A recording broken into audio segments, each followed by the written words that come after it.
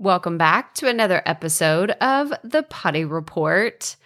I feel like we've covered a few topics this week that we've talked about before, but they're worth bringing up again. We talked about writing already.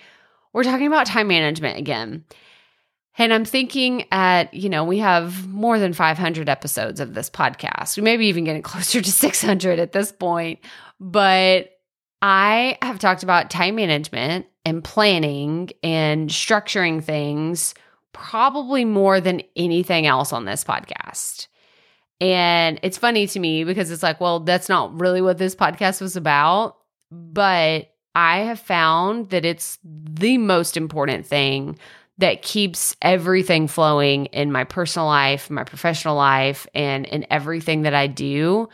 Because at the end of the day, it's something I'm very proud of. It's the time boundaries that I have around what I do, how I'm intentional, how I can make the most, I can squeeze the most out of 5 minutes in a day.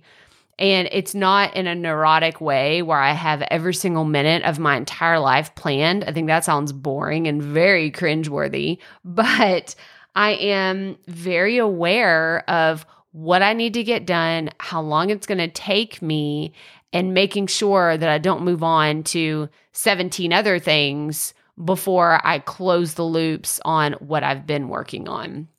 So if time management is something that you really, really struggle with, I wanted to give you some tips today because these are the things that I do every single day that can hopefully help you or at least get you thinking about your time and what you do in a different way.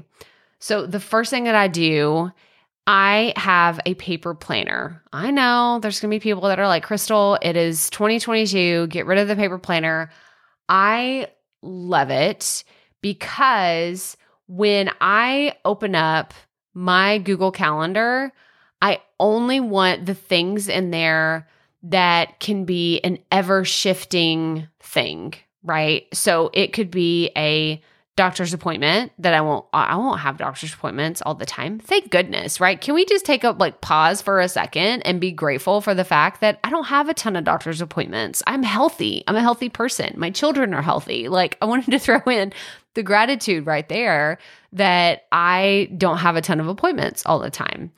And I am able to control my calendar for the most part with what I do and when. This is a little bit different from my work calendar because I have a lot of meetings that I have to attend, but I can still plan personal things in my life around what's going on in my work calendar. So for instance, I work 8 a.m. to 5 p.m. on a regular basis. We have those outlier days, that come and go here and there. But for the most part, I know 8 to 5 is going to be work stuff.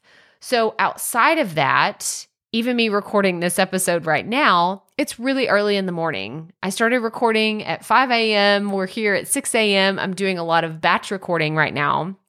And I'm able to do this because I knew, I could just not work out right at 5. I could record a bunch of episodes and then I can go to work out at 6 and then I'll be able to get ready and take a shower and do all that thing. And I'll be ready to sit at my desk at 8 a.m. and start working. And when people ask me, how do you do all this stuff that you do? You work out, you do podcast stuff, you do YouTube stuff. How do you make it work?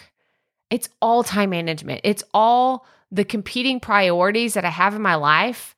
I take them and I say, what's the most important thing? The absolute most important thing.